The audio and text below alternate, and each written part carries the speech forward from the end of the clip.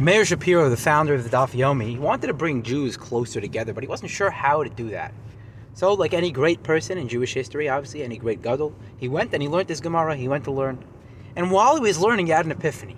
He said, wait a second, the Mishnah was comprised in Eretz Yisrael. The Gemara, the Amoraim, were from Bavel, from Iraq. And then you had Rashi, who was from Germany. And then you had the Balei Taisvis and the Rishonim. You had from France, you had from Spain. This Torah was compiled from all four corners of the world, all different types of people. What was their one common denominator? What did the guy in France have to do with the guy in Iraq?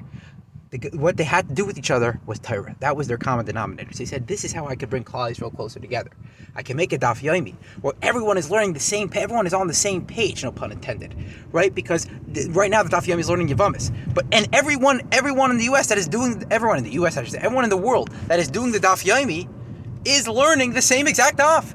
In that way, we could bring Klal Yisrael closer together. At the end of the day, if you think about it, everyone's got different minhagim. There's so many different types, right? What does a Jew in Morocco have to do with a Jew in the U.S.? And what does a Jew in Canada have to do with a Jew in Europe? At the end of the day, they dress differently, right? They speak differently. In a lot of instances, they really speak different languages. And they have different minhag. They daven differently. What brings them closer together? If you think about it, no matter what nusach you daven, everyone says Kriya Shema the same way. Why is that? Because Torah is not changed.